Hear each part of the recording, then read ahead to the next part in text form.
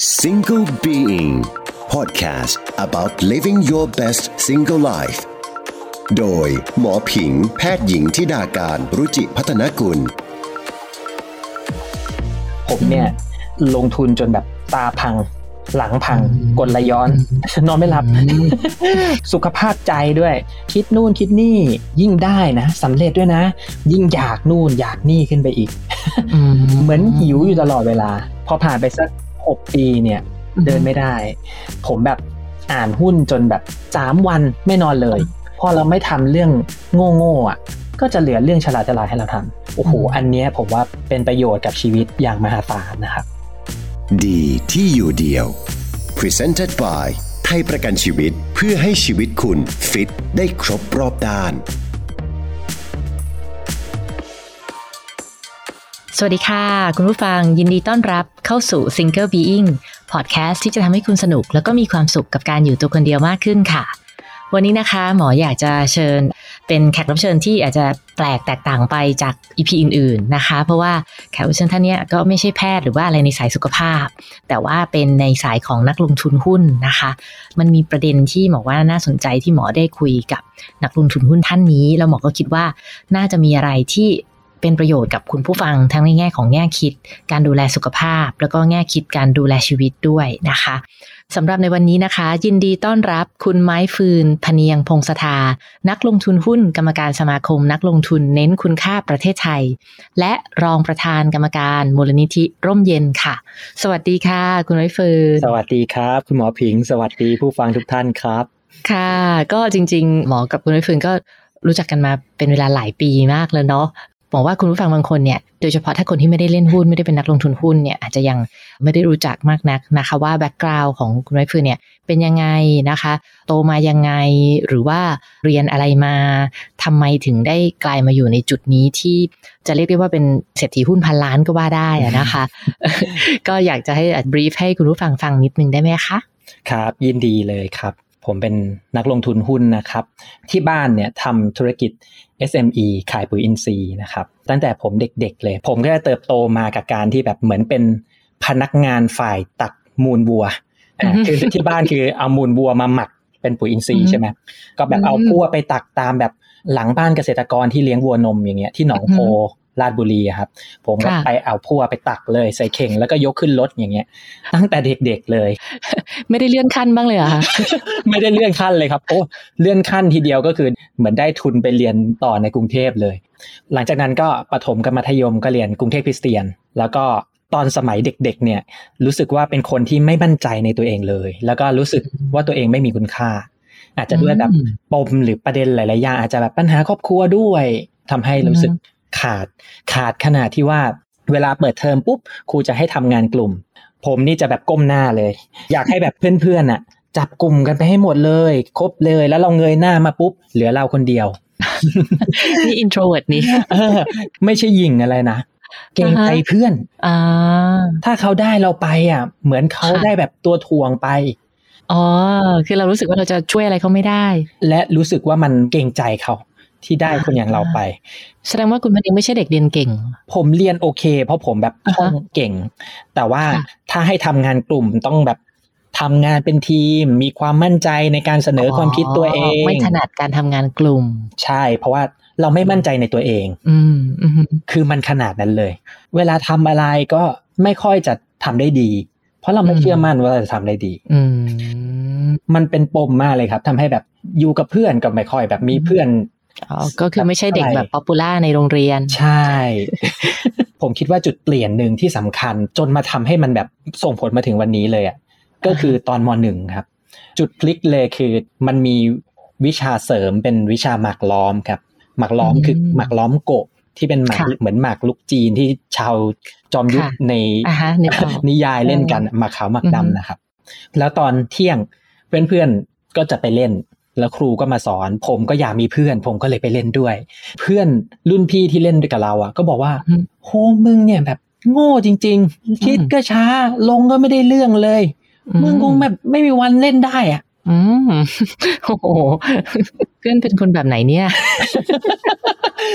แต่ผมก็คิดช้าจริงๆผมไม่ได้แบบรู้สึกว่าโอ้โหแกนี่แบบว่าเราไม่ใช่อย่างนั้นไม่ใช่เลยนะคือรู้สึกว่าเรารู้ตัวแต่อยากมีเพื่อนไงผมก็งั้นแบบผมต้องทำอะไรสักอย่างแล้วแหละที่ทำให้ผมอ่ะพอๆกับคนอื่นไม่ได้ด้อยมาก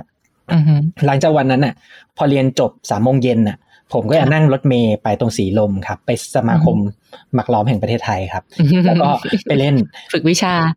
าตอนม.1 ฝึกวิชาจนถึงประมาณสัก 3-4 ทุ่มอ่ะสมาคมปิดก็นั่งรถเมล์กลับบ้านช่วงนั้นน่ะเพิ่งมีอินเทอร์เน็ตใหม่ๆผมก็แบบเล่นอินเทอร์เน็ตหมักล้อมเนี่ยกับคนต่างชาติต่อพอเล่นเสร็จก็แพ้ทั้งที่ชมรมแพ้ทั้งอินเทอร์เน็ตก็มาเล่นกับตัวเองลองดูว่าที่เราแพ้วันเนี้ย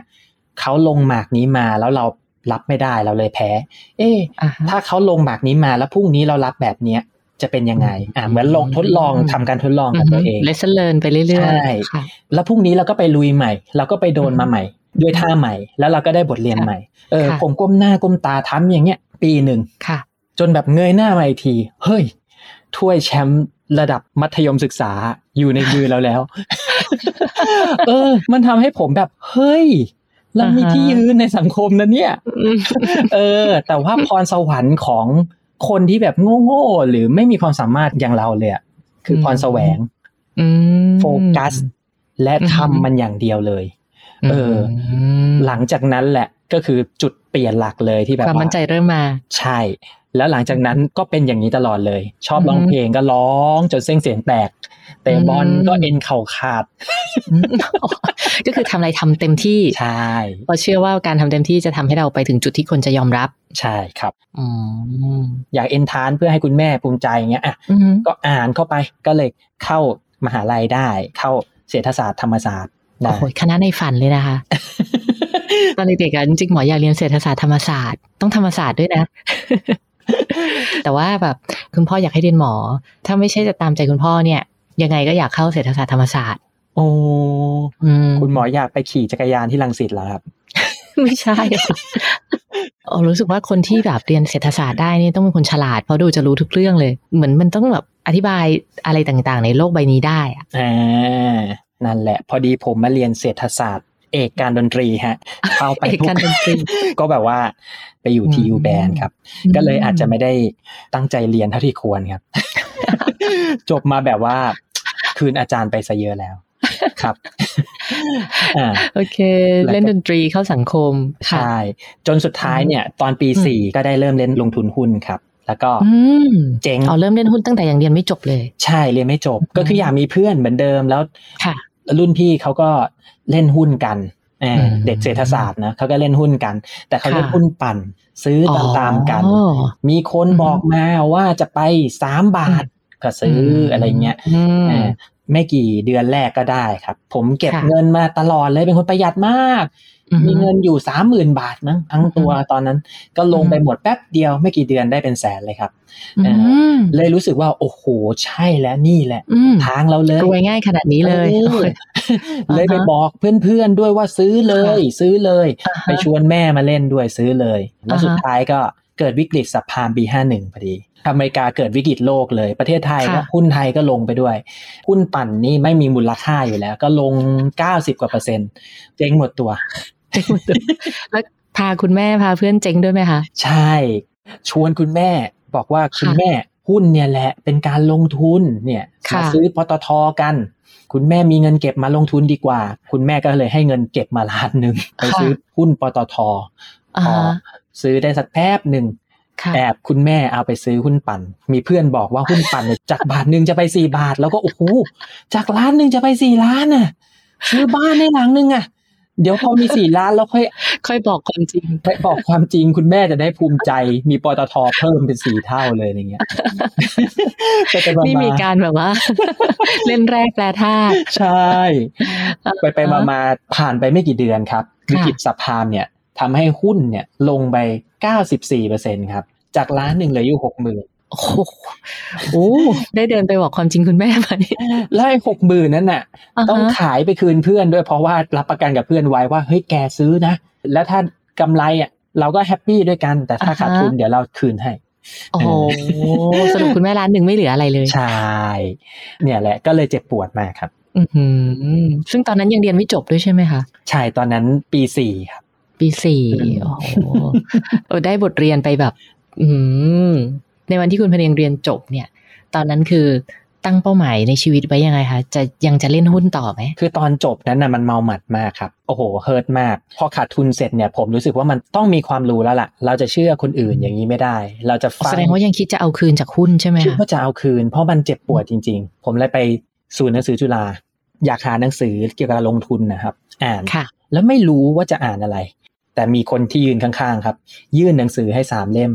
แล้วก็บอกว่าหนังสือที่น้องหาอยู่อ่ะพี่หาให้แล้วเป็นซีนเปลี่ยนชีวิตมากฮะแต่ตอนนั้นไม่รู้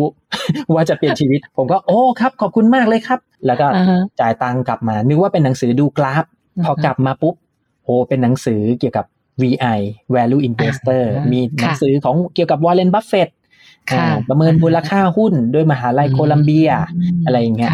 พอผมอ่านปุ๊บโหการลงทุนน่ะมันต้องมีความรู้มันเป็นการลงทุนในบริษัทไม่ใช่การพนันต้องประเมินมูลค่าหุ้นให้ได้แล้วเราลงทุนไปเรื่อยๆเราจะเติบโตไปกับบริษัทได้เงินปันผลแล้วเราก็จะมีชีวิตที่มั่นคงอะไรเงี้ยโอ้โหมันเปลี่ยนภาพไปเลยผมก็เลยแบบกลายเป็นเหมือนมีเป้าหมายใหม่เลยว่าเราอยากจะประสบความสำเร็จในเรื่องการลงทุนแล้วเราก็อยากจะมีอิสรภาพทางการเงินนั่นแหละ1ก็คือจะได้หาคืนด้วย2ก็คือมันมีปมมาไงตั้งแต่เด็กๆอ่ะที่เรารู้สึกไม่มีคุณค่าถูกดูถูกไม่ได้รับการยอมรับขาดความรักอยากจะช่วยคนด้วยแต่ว่าเวลาจะไปช่วยใครก็มีแต่คนบอกว่ามึงยังเอาตัวเองไม่รอดเลยมึงจะช่วยใครได้ผมรู้สึกว่าถ้าผมสำเร็จหุ้นนะตอบทุกโจทย์เลยมันเลยแบบสู้ตายใช้เวลากี่ปีคะกว่าจะถึงเป้าที่ว่านี้2 ปี2 ปีสำเร็จแล้วคิดว่าน่าจะฟินใช่ไหมฮะปัญหาคือพอมันถึงแล้วอ่ะครับมันยังไม่มีความสุขพอเรารู้สึกเฮ้ยเราไม่มีความสุขว่ะโอ้มันเลยขยับเป้าหมายอัตโนมัติเลยเพราะมันยังมีน้อยไปตอนแรกไอ้เป้าที่ได้ตอน2 ปีตอนนั้นคือ define ว่าอะไรคือสำเร็จนะคะเป้าหมายคืออยากจะมีอิสรภาพทางการเงินใช่ไหมครับตอนนั้นเนี่ยอิสรภาพทางการเงินเนี่ยมันต้องมีเงินแบบก็เป็นสมมุติ20 ล้านบาทถ้า20 ล้านบาทได้ปันผลปีละ 3% ค่ะ 3% ก็คือปีละ 600,000 600,000 หาร12 เดือนก็คือประมาณเดือนละ 50,000 เดือนละ 50,000 มีpassive income เฮ้ยได้แต่ไม่พอและคราวนี้ขยับเป้าขยับไปเรื่อยๆประมาณผ่านไปลงทุนไปอีกพัก6 ปีเนี่ย6 ปีแบบไม่ได้หลับไม่ได้นอนเลยก็คือพอได้ถึงเป้าเราก็ขยับเป้าไปอีกแบบท้าทายตัวเองขึ้นไปเรื่อยๆอย่างเงี้ยล่ะมันไม่ใช่ท้าทายแล้วครับมันเหมือนเสพติดแล้วอะครับเสพติดมันเหมือนเด็กเล่นเกมหรือแบบบางคนอาจจะเสพติดชื่อเสียงเนาะอันนี้เราเสพติดความสำเร็จที่เราตั้งเป้าไว้แล้วเราไปถึงเป้าใช่ไหมคะใช่มันเหมือนเราแบบเป็นคนแบบแทบไม่เคยสำเร็จอะไรมาเลยอะพอเรารู้สึกเราทำได้มันเหมือนใจในตัวเองมันก็ทำไปเรื่อยแล้วยิ่งพอมันเป็นเงินด้วยมันโลภจาก10 ล้านเป็น100 ล้านเป็น1,000 ล้านใช่คุณไม้ฟืนใช้ต้นทุนชีวิตไปหลายอย่างเลยกว่าจะมาถึงวันนี้ได้ครับมีอะไรบ้างคะต้นทุนที่ว่ามีหลายประเด็นเลยนะครับอันแรกคือสุขภาพกายผมเนี่ยลงทุนจนแบบตาพังหลังพังกดไหลย้อนนอนไม่หลับสุขภาพใจด้วยสุขภาพใจเนี่ยมันก็เนี่ยแหละพอกังวลโกรธง่ายก็นอนไม่หลับคิดนู่นคิดนี่ยิ่งได้นะสำเร็จด้วยนะยิ่งอยากนู่นอยากนี่ขึ้นไปอีกเหมือนหิวอยู่ตลอดเวลาเหมือนอยากได้เงินขึ้นไปอีกอยากได้หุ้นตัวใหม่อยากได้เงินซื้อไอ้นู่นนี่นั่นได้ก็อยากได้นู่นอยากได้นี่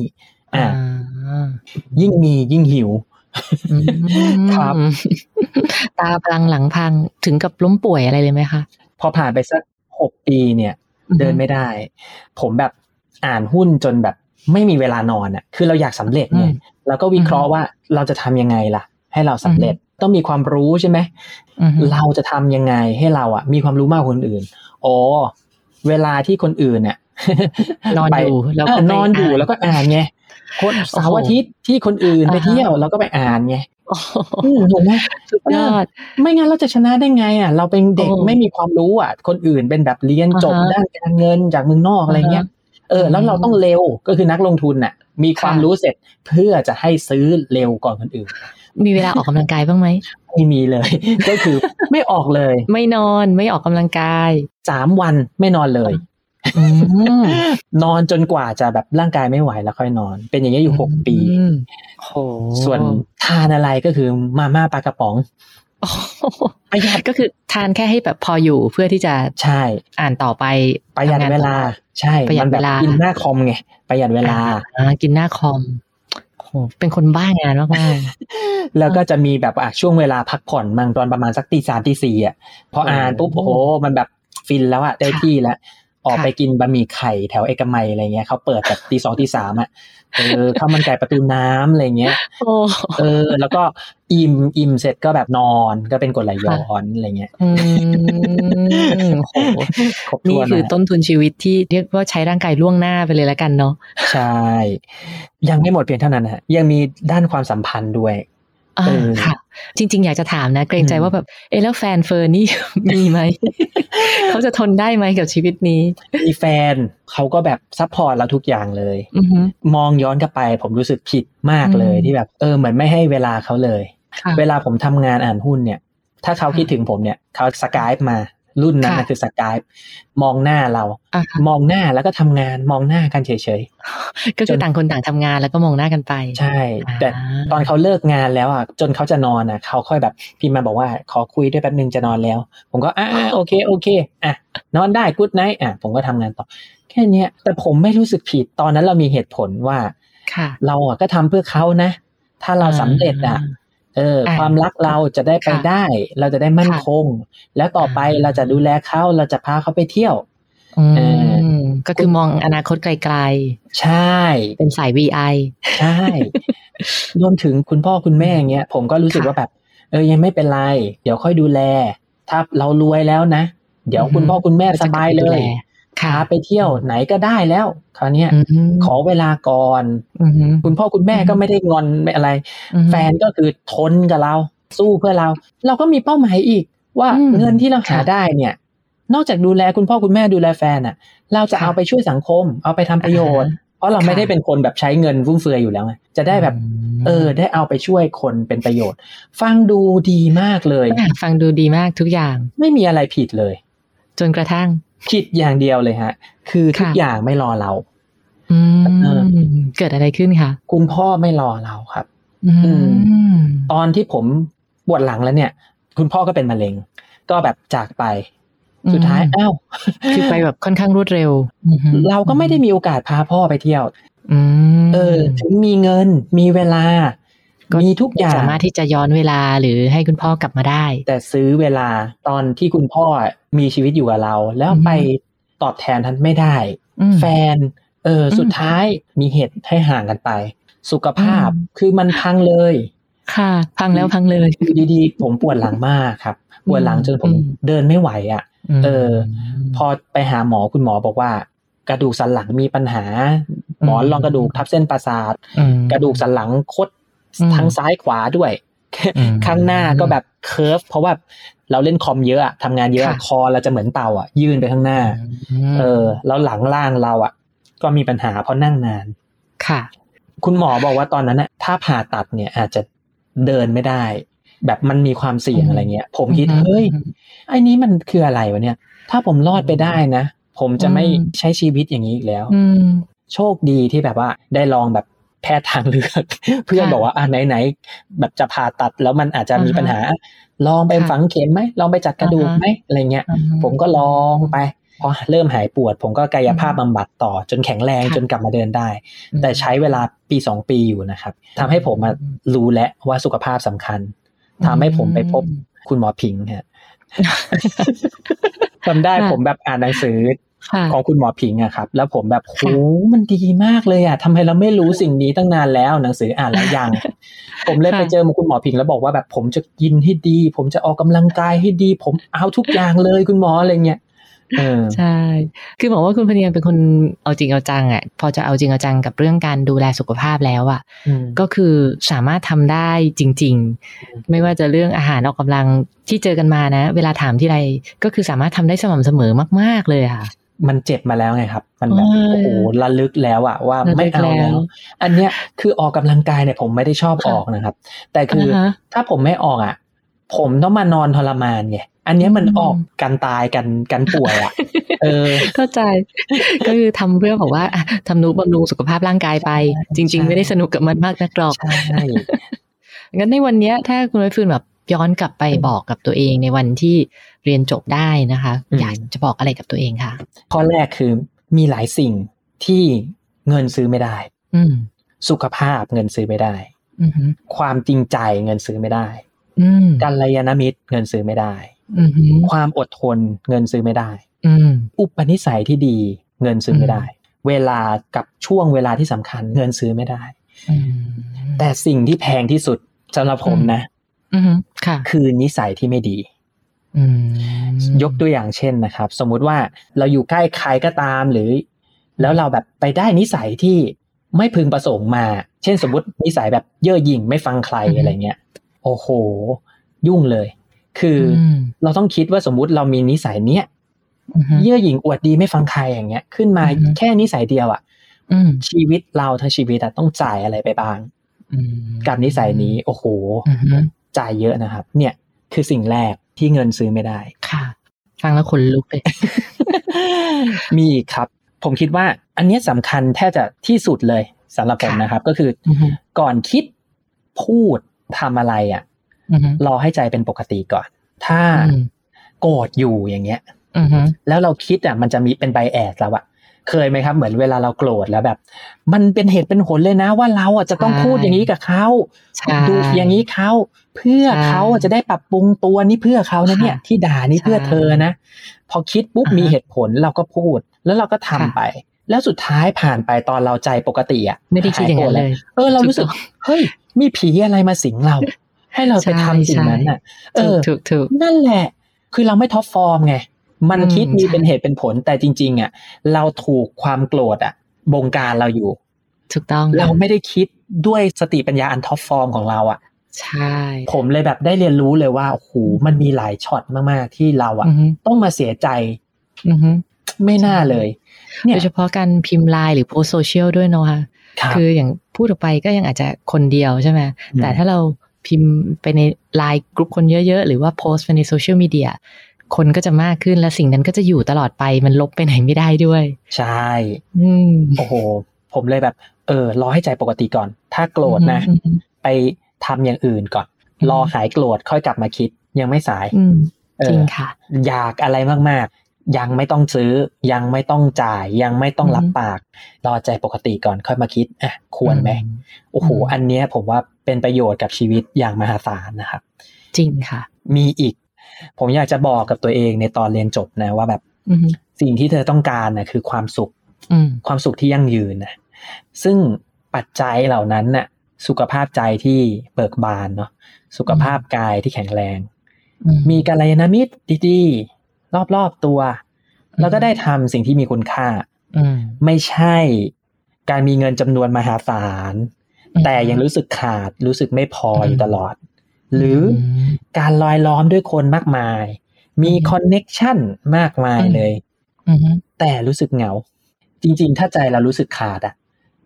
มีเพื่อนหรือมีคนรักเราขนาดไหนแต่ถ้าเรายังรู้สึกขาดมันก็ยังไม่เต็มอยู่ดีมันก็ไม่เต็มอยู่ดีใช่หรือมีคนชื่นชมเรามากมายเลยแต่เรากลับไม่เห็นคุณค่าในตัวเองเราก็ยังจะโหยหาไปเรื่อยๆใช่เราก็รู้สึกว่าต้องมีเพิ่มอีกต้องมีคนเห็นความอะไรของเราแล้วชื่นชมเราอีกถ้าเราสังเกตสักนิดนึงไอ้ที่เรารู้สึกขาดมันไม่ใช่ว่าเรามีไม่พอนะแต่ว่ามันไม่ใช่สิ่งที่เราต้องการจริงๆมันไม่ใช่สิ่งที่เติมเต็มเราได้จริงๆมันจะง่ายขึ้นเยอะสุดท้ายคือถึงมีเงินแล้วนะถึงมีเวลาแล้วด้วยนะแต่ถ้าจะไปเดินเที่ยวแล้วมันปวดหลังมันปวดเข่าไปเดินไม่ได้เนี่ยมันจะเซ็งมากเลยนะครับฉะนั้นเนี่ยก็เลยอยากบอกตัวเองว่าเฮ้ยสิ่งที่แกแบบ ตามหาอยู่อ่ะคือความสุขซึ่งปัจจัยความสุขเหล่านั้นน่ะอาจจะไม่ใช่สิ่งที่เธอคิดหรือมีคนมาบอกครับเรียกได้ว่าตกผลึกชีวิตมากๆเลยนะคะแต่หมอคิดว่าอาจจะมีน้องเด็กรุ่นใหม่บางคนที่แบบคือฟังแล้วเนี่ยได้แรงบันดาลใจมากแล้วก็ได้แง่คิดดีๆมากแต่ก็ยังมีความฝันที่อยากจะรวยเป็นพันล้านแบบคุณไม้ฟืนบ้างอย่างเงี้ยคุณไม้ฟืนอยากจะฝากอะไรกับเขาสัก3ข้อก็ได้ค่ะสั้นๆว่าแบบน้องจ๊ะถ้าน้องฝันจะรวยเป็นพันล้านอยากจะบอกว่าข้อแรกอ่ะผมอยากจะสรุปท่าไม้ตายของคนไม่มีพรสวรรค์ท่าไม้ตายสำหรับคนไม่มีพรสวรรค์มี5ข้อพรสวรรค์ของคนไม่มีพรสวรรค์อย่างเราคือพรแสวงก็คือโฟกัสสิ่งที่สำคัญและเราทำมันเข้าไป2คือขยันให้ถูกทางคือขยันแต่ผิดทิศก็ไม่ถึงใช่อย่างหนึ่งที่ง่ายแล้วผมใช้ก็คือหาต้นแบบไอดอลแรงบันดาลใจที่ดีนะและแบบเราอยากจะเป็นแบบเขาอ่ะแล้วเราลองดูซิว่าเขาทำเหตุปัจจัยอะไรเขาก็จะเป็นเข็มทิศให้เราเขาเรียนอะไรเขาฝึกฝนปฏิบัติตัวเองยังไงหรือเขามีรูทีนยังไงผมคิดว่ารูทีนสำคัญที่สุดถ้าเรารู้นะฟังสัมภาษณ์เขาหรือมีโอกาสถามเขาอ่ะตื่นมาเขาทำอะไรจบวันเขาทำอะไรเนี่ยเขาพัฒนาตัวเองยังไงแล้วเราทำสิ่งเหล่านั้นไปเรื่อยๆเดี๋ยวผลลัพธ์ที่คู่ควรกับเราก็จะเข้ามาเองอันนี้ข้อที่2นะครับข้อที่3คือเรียนรู้จากความผิดพลาดคือพอเราไม่เก่งอ่ะเดี๋ยวเราจะผิดนู่นผิดนี่ผิดนั่นแหละแต่ว่าทุกความผิดพลาดถ้าเราสังเกตว่าเฮ้ยอันนี้ทำคิดว่าจะมีความสุขทำแล้วไม่เห็นมีความสุขเลยแล้วเราอันนี้ทำแล้วทุกข์เว้ยอันนี้ทำแล้วล้มเว้ยอันนี้ทำแล้วเจ๊งเว้ยสุดท้ายมันจะเป็นเหมือนเกราะอ่ะกำบังพอเราไม่ทำเรื่องโง่อ่ะโง่ไม่ทำแล้วโง่ไม่ทำแล้วไม่ทำเรื่องโง่แล้วซ้ำก็จะเหลือเรื่องฉลาดให้เราทำหมอเชื่อว่าวันนี้คุณพเนียงหาสมดุลของชีวิตเจอแล้วล่ะแล้วก็เป็นสมดุลที่ดีมากๆเลยทั้งในเรื่องของการงานการดูแลสุขภาพตัวเองการดูแลคนรอบข้างแล้วก็ที่สำคัญที่สุดที่หมอเห็นมากๆในระยะหลังก็คือการที่ให้คืนกลับสู่สังคมซึ่งขออนุญาตบอกเลยว่าจริงๆชื่นชมมากๆเลยแต่อาจจะยังไม่เคยบอกนะคะก็รวมถึงการที่คุณพเนียงสละเวลาส่วนตัวในวันนี้มาแชร์ประสบการณ์ตรงนี้ให้ฟังเนี่ยบอกว่าอันนี้ก็คือเป็นการให้อะไรคืนกลับกับสังคมให้กับเด็กๆรุ่นใหม่ที่มีความฝันนะคะแล้วหมอเชื่อว่าคุณผู้ฟังที่ฟังมาในวันนี้จะได้รับประโยชน์มากๆเลยเป็นบทเรียนชีวิตที่เกิดจากการตกผลึกของการใช้ชีวิตจริงๆนะคะก็ขอบคุณมากๆเลยนะคะคุณไม้ฟืนพเนียงพงษธาค่ะครับขอบพระคุณมากครับขอบคุณมากค่ะ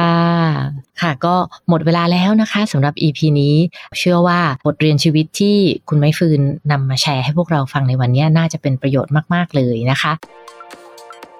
สำหรับใครที่เข้ามาฟังใหม่แล้วยังไม่ได้กดติดตามหมอฝากด้วยนะคะกดได้ในทุกช่องทางที่คุณรับฟังพอดแคสต์เลยค่ะแล้วเราจะได้มาเจอกันทุกสัปดาห์แบบนี้ค่ะส่วนใครกดแล้วก็ขอบคุณมากๆเลยนะคะขอบคุณที่ให้รักดูแลชีวิตไปด้วยกันสวัสดีค่ะ Single Being Podcast about living your best single life โดยหมอผิงแพทย์หญิงธิดาการรุจิพัฒนกุลดีที่อยู่เดียว Presented by ให้รักดูแลชีวิตไทยประกันชีวิต